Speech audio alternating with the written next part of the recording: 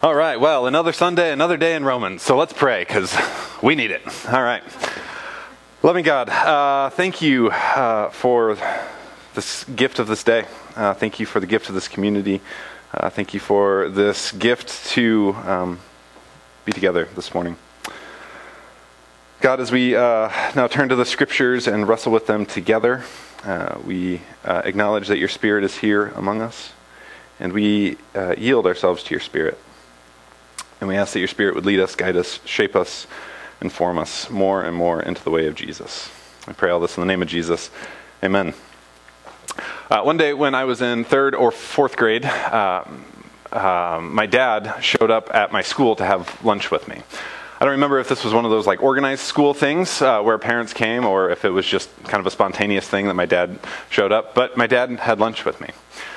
My hunch is that my dad was at work this day because he showed up wearing a clerical collar. So, if you're not familiar with what that is, like think of a Catholic priest, right? Like black suit, black shirt, and the white tab. That's not just a Catholic thing. Like lots of traditions do that. And so my dad wore this frequently. So my dad shows up in this very, very, very, very small town, elementary school, and is wearing this clerical collar and has lunch with me. And boy, did I become the attention of everybody that day. Lots of questions were directed my way, including the question of, is your dad a Catholic priest? To which I had to inform people, they commit themselves to a life of celibacy, which would make my existence a miracle up there with Christ's own, yeah?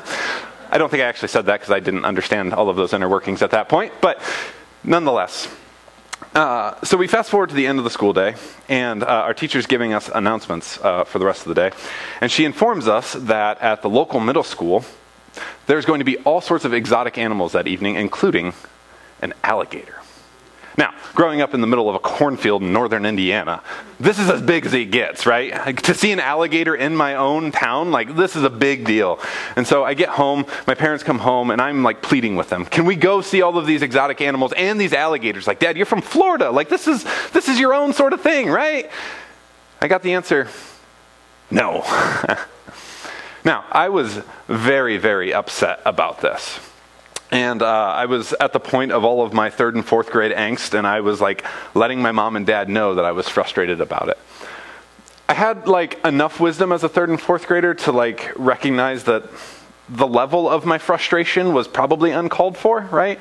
But I didn't have the wisdom of dealing with that, and so I found myself frustrated at this situation. I found myself frustrated at myself, and I was just taking this out on both of my parents. At one point in the evening, my dad, trying to figure out what was going on, threw out the question of, did I embarrass you today when I showed up at school? And again, me being a wise 3rd and 4th grader knew that if I answered yes to this question, he would get off my back. But in my lack of wisdom as a 3rd and 4th grader, I didn't know the implications of this answer for him. And so I said yes. And in that moment, my dad didn't say anything, but his body said everything, right? It was a moment of I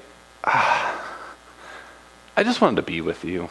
I didn't mean to embarrass you. I didn't mean to make a big hubbub about it all. I'm really sorry about that. And again, he didn't say anything, but I knew in that moment, and that just added on more and more frustration, right? In that moment, I channeled all of my frustration about the alligator, my frustration about my own frustration, my frustration of disappointing my dad. I channeled all of that onto my dad. And yet, my dad, for all of his own sorts of ups and downs throughout his life, responded so graciously in that moment. He stayed present. He didn't leave. He didn't tell me to leave. He just stayed there. And eventually wore me down with that presence and that warmness that he exuded. See, in this story, it wasn't my dad that needed to change. It was me. My dad took on all of my junk, my offense, if you will, all of my frustration, and he absorbed it. And yet he stayed really consistent, he stayed really present, he stayed really steadfast, he stayed really loving towards me. I share this story because this sort of posture of my dad seems to be the posture of God that we see happening within this thing that we call the Jesus story, particularly as Paul describes it in Romans chapter 5, that at the heart of this Jesus story sits a God whose posture towards us, whose disposition towards us is one of consistency, one of patience, one of steadfastness, one of love. But before we get there, we have a little bit of catching up to do, because last week we looked at Romans chapter 1, verses 1 through 17, and we talked about how to embrace Jesus as Lord is to embrace the other, especially those who are different, as siblings. And then, so to get from Romans 1 through 17 to Romans 5, which we'll look at today, that means that we skipped over the back half of Romans 1, Romans 2, Romans 3, and Romans 4. And there's a lot that happens there, right? So let me give you a 30-second flyover of Romans chapter 1 through 4. First point, here's how and where the Gentiles have missed the mark. Point 2, here's where and how Jews have missed the mark. And Paul sums it all up together saying, both of you are equally in need of God's grace. You're welcome. Just saved you probably an hour's worth of reading there and all sorts of dense writing, right? But I do encourage you, if you haven't read this recently or if you've never read it, perhaps go back and read it. And hold on to this, because I think this can be a little bit of an anchor as you try and figure out Paul's brilliant but dense argument that he's making throughout all of this. And if you go back and read it, you might think, boy, Paul, you're awfully harsh here. And he kind of is. But I think it's important to hold sight of the main question, the main tension that lies at the heart of Romans that we talked about last week. The main tension that exists in the book of Romans, the letter of Romans, is how do we go about being the people of God together? Again, within this church community, there are these Jewish followers of Jesus, and there are these Gentile followers of Jesus, and both have this sense that, like, this is how we follow Jesus, by being Jewish, or by living out our Gentile way of life. And both of them are trying to be the people of God together, and it's messy, right? And so Paul is trying to speak about how do we go about being the people of God together. And so he comes back to this place of, like, Gentiles, here's where and how you've missed the mark. Jews, here's where and how you've missed the mark. All of you are in equal need of God's grace. Like, this isn't meant to be just a vague, general sort of cutting down at the knees, but like he has a purpose with this. He's pointing to something new that seems to be happening in the Jesus story. He's pointing to a new reality that is beyond the ethnic divisions and differences that we often find ourselves living in. Yes, it's a story that continues the story of the people of God through the Jews. It's about Gentiles being grafted in, but it becomes this new sort of humanity. And so Paul is doing the best that he can to, like, work through all of these complicated differences and conflict to get us to a place of equal footing before God. Now, given all of that, we step into Romans 5, verse 1. And we read, therefore, since we have been made righteous through his, meaning Jesus' faithfulness, we have peace with God through our Lord Jesus Christ. Last week I mentioned that Romans was not a theological treatise written within a vacuum to explain the inner workings of God. I stand by that. And yet, so much of our understanding of the inner workings of God comes from Romans. And so I do think, while this is a real-life letter written to real-life people dealing with a real-life situation, it is important to wrestle with these theological concepts that we get from Romans. So, fair warning, we're going to dive in deep here for a few minutes, okay? So can we take a deep breath? We're going to get in the weeds. We can handle it. All right. Here we go. Romans 5, verse 1, again. Therefore, since we have been made righteous through his faithfulness, we have peace with God through our Lord Jesus Christ. We have a very important phrase in this, that since we have been made righteous through his faithfulness. Now, depending on your translation that you're working with, you might see an entirely different word in this phrase, and that be the word justified or justification. Now, justification is a big, major theme all throughout Romans. It's a word that carries with it often like a courtroom sort of metaphor of a judge issuing some sort of verdict and perhaps moving somebody from one verdict to the next. It's a word that will pop up repeatedly throughout Romans. But before we get there, we need to take a step back and look at another major theme throughout Romans. And that's this idea of righteousness, particularly God's righteousness.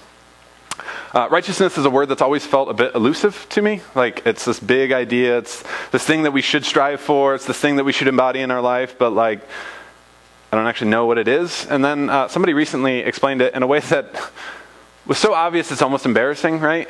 They said it's essentially doing what is right. To be righteous means to do what's right. And I was like, oh, duh, you're right. They apparently were righteous in that definition. It means to do what is right. It also can mean, like, to be faithful. So it can mean to do what's right. So you're walking down the sidewalk and you see a piece of trash and you do what's right. You pick it up and you find a new home for it, right? Or it means to be faithful, to live out some sort of promise towards somebody that you're in a relationship with. By the way, we've been selling an awful lot of things on Facebook Marketplace, and a lot of people have said, yes, I will claim that, and please hold it for me. And so we say no to all sorts of other people, and then they never show up, okay? There's an awful lot of, like, lack of righteousness in the city of Canton, yeah? Which brings us back to Romans 1 through 4, yeah? Because it seems like so much of what Paul is trying to do is plead this case that, like, there's a lack of righteousness in the world.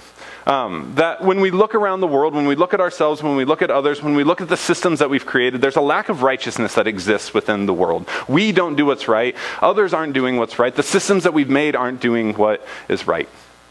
Now, to interject a very loaded word, this is often what's described as sin. And I know that some of us have this sort of gut-level reaction to this word sin, particularly because of the way that it was used in our upbringing. Sin has often been used as this thing to, like, beat us down, to point to, like, just what miserable failures of human beings we are.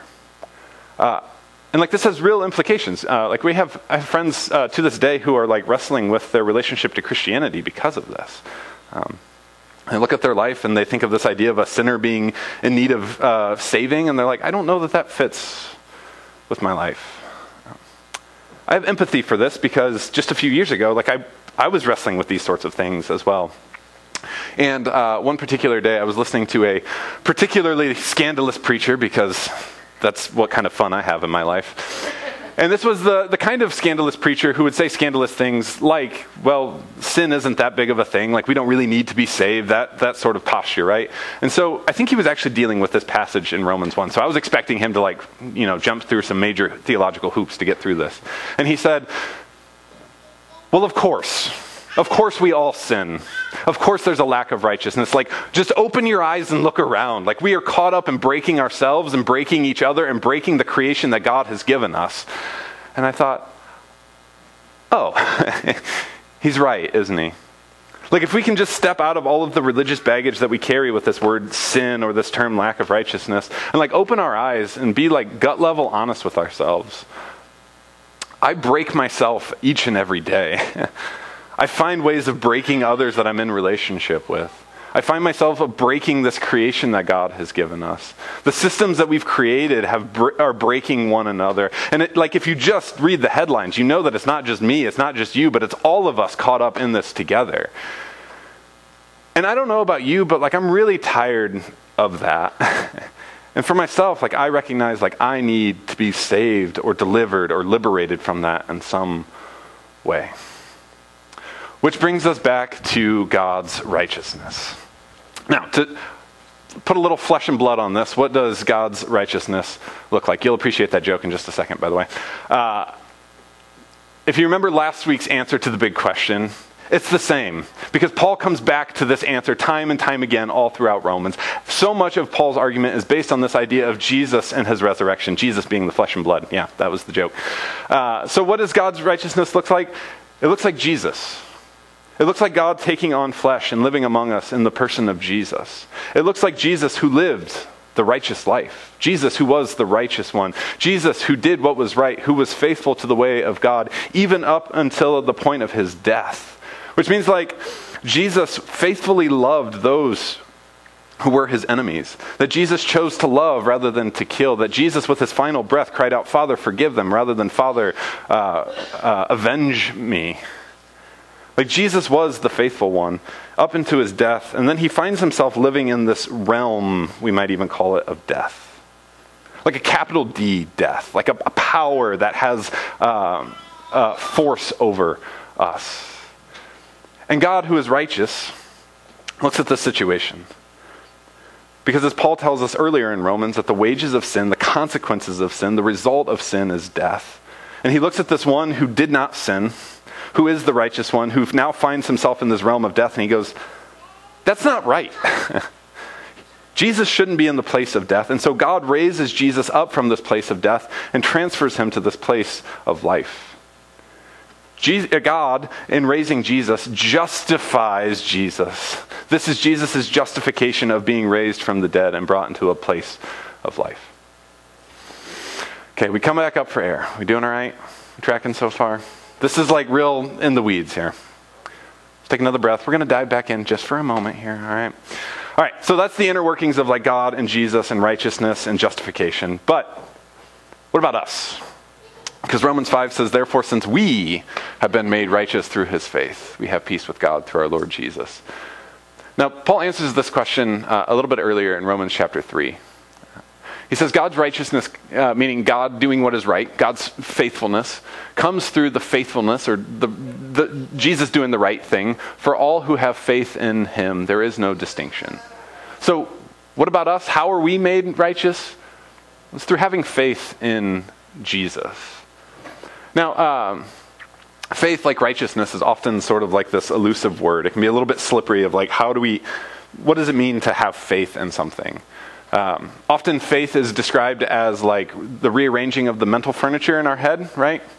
And as somebody who loves thinking about rearranging mental furniture and like cares deeply about the right arrangement of mental furniture, I think that it has very little to do with faith. But rather, faith and this idea of trust go hand in hand. In fact, they can often be used interchangeably. And when we talk about faith as trust, we're talking about like giving ourselves to something, living into something.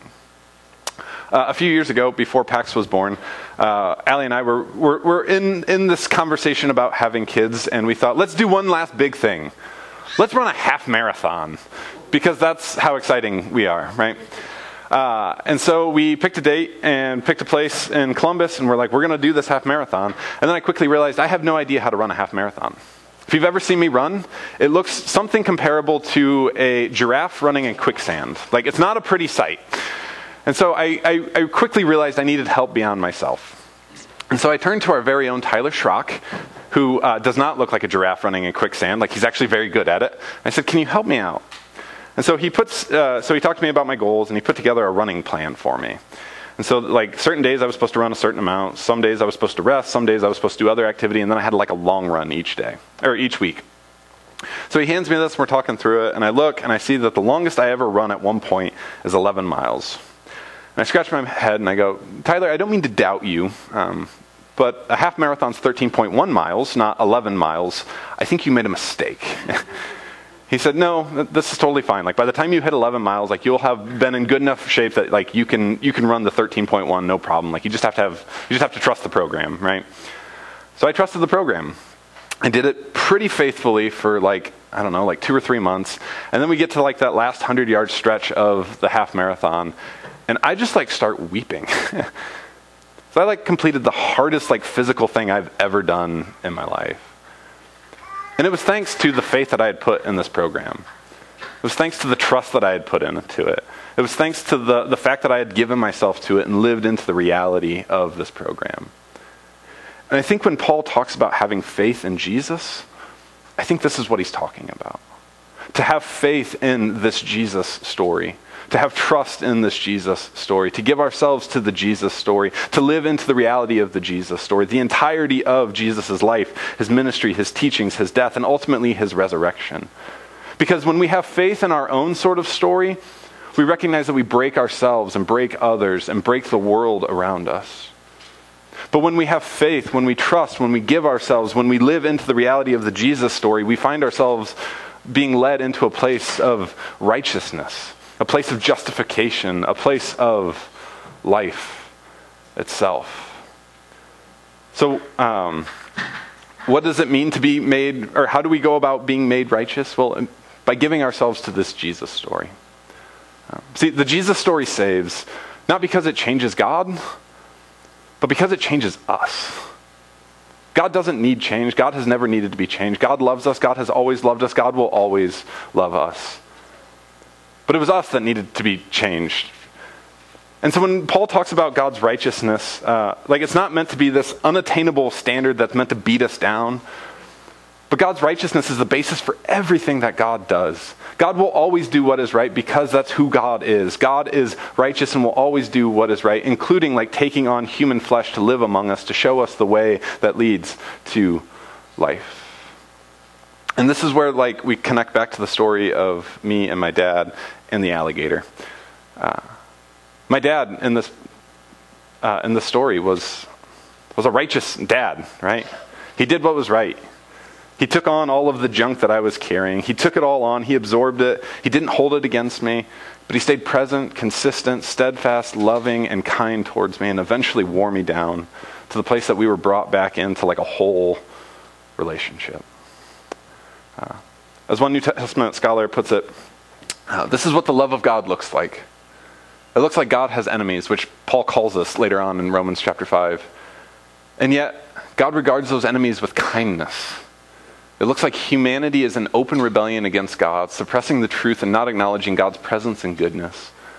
Still, God takes the initiative. It looks like God reconciling us. The divine solution to the problem of human rebellion is ultimately to adopt us into God's family. We were enemies. Nonetheless, we are God's children. So now being made God's children, having been adopted into God's family, I think that this means that we inherit the family business. And in this case, this means the family business of peacemaking and reconciliation, which we see at the heart of the Jesus story. God who's wanting to make peace with us. God who's wanting to reconcile us back to God. And again, when we come back to the first readers of Romans, the question that they're wrestling with is, how do we go about being the people of God together? Well, a pretty good first step is committing yourself to a life of peacemaking, to committing yourself to a life of reconciliation, to find a way of being the people of God together, despite of and in light of these differences that exist between Jew and Gentile. And for us, while we certainly aren't wrestling through the conflict and the disagreements that exist around being Jew or Gentile, we certainly do have our own sort of conflicts and disagreements, yeah? Sometimes these range from really small conflicts and disagreements like, what color do we paint the sanctuary? Or do we have the windows open on a Sunday morning? Which, by the way, is a really hard decision to make at 8 a.m. on a Sunday morning in May. But these exist all the way to really big, significant sort of conflicts and disagreements. Even down to theological implications of what it means for some to be invited into the life of our community. And so what if, when we approach these sorts of moments of conflict and disagreement, we approach them with a primary concern first of what does it look like to be a peacemaker and a reconciler, rather than being, quote unquote, right. Because again, we're part of the family business, which means we take our cues from God. And what we see with God is that God was right. God was righteous. God was always in the right. And yet God's righteousness drove God to be steady and consistent and loving and patient towards us, eventually winning us over back into a whole and renewed relationship. And we recognize that it's entirely possible to be quote unquote right and yet find ourselves in the wrong. Yeah. So what does this look like in a practical sort of sense? To put flesh and blood on this. I wish there was a cookie cutter answer to this, but there's not, right? Life is complicated, it's complex, and all of the situations that we find ourselves in that call for peacemaking and reconciliation are really rather different. While there isn't a cookie cutter answer, I do think that there's a cookie cutter posture that we can take on as we seek to be peacemakers and reconcilers. And that comes back from this old German word, because it always does, right? Gelassenheit. Say that with me. Gelassenheit. This was a really, really important word to the early Anabaptists. And as I'm told, because I'm no expert, surprisingly, in Old German, this is a hard word to define. It's kind of like the Hebrew word shalom. It has so many different layers to it. And yet, what seems to be the best sort of translation is the sense of a yieldedness. And again, in this context, a yieldedness to God and to God's Spirit. And so while there isn't necessarily a cookie cutter answer of how to be a peacemaker and a reconciler, I do think that this can be a sort of cookie cutter posture into what it means to be a peacemaker and a reconciler. Because we recognize that we don't own the family business quite yet, right? We're apprentices, or as Jesus puts it, we're disciples, we're learners. And so to have a sense of yieldedness means that we pump the brakes like we do when we approach a yield sign, and we let Jesus have the right of way. And then we follow in his footsteps. And so as apprentices, we don't call the shots, we don't figure this out quite yet, but instead we take our cues from the master carpenter. And so in a Sunday where we've been very abstract, I'll offer a very concrete sort of practice for us. It's one that we've looked at even fairly recently, but, we still need it. So it's a breath prayer that draws from one of Jesus' blessings and beatitudes in Matthew chapter 5. A breath prayer, a pairing of our breath with words that functions in the symbiotic relationship of our breath, these words, and the Spirit of God at work in us. And so we breathe in, "Blessed are the peacemakers," and breathe out, "For they will be called children of God." I encourage you to find ways of incorporating this throughout your week. Maybe you do this on your commute rather than the podcast or the radio, and you just begin your day with a sense of yieldedness, like, I'm yielding to God's Spirit. May I be a peacemaker. May I be part of the family business. Or maybe you know that you have a particularly difficult or challenging conversation coming up, and you take just a couple minutes and you sit with this. And it's a sense of yielding yourself to the Spirit of God to say, like, God, I want to be a peacemaker. God, I want to be a reconciler. Give me wisdom on how to go about doing this. Paul says that we were once enemies of God, and yet Jesus entered into the story to make us family, to be children of God. So we've been part of the family business, so let's commit ourselves to this work, yeah? Friends, we have been made righteous through Jesus. May we give ourselves to this Jesus story. May we join in wholeheartedly in the family business as apprentices, taking our cues from the master carpenter. And ultimately, may we have eyes to see the ways that as we go about doing this ultimately brings about God's kingdom on earth right here, right now, as it is in heaven. Amen.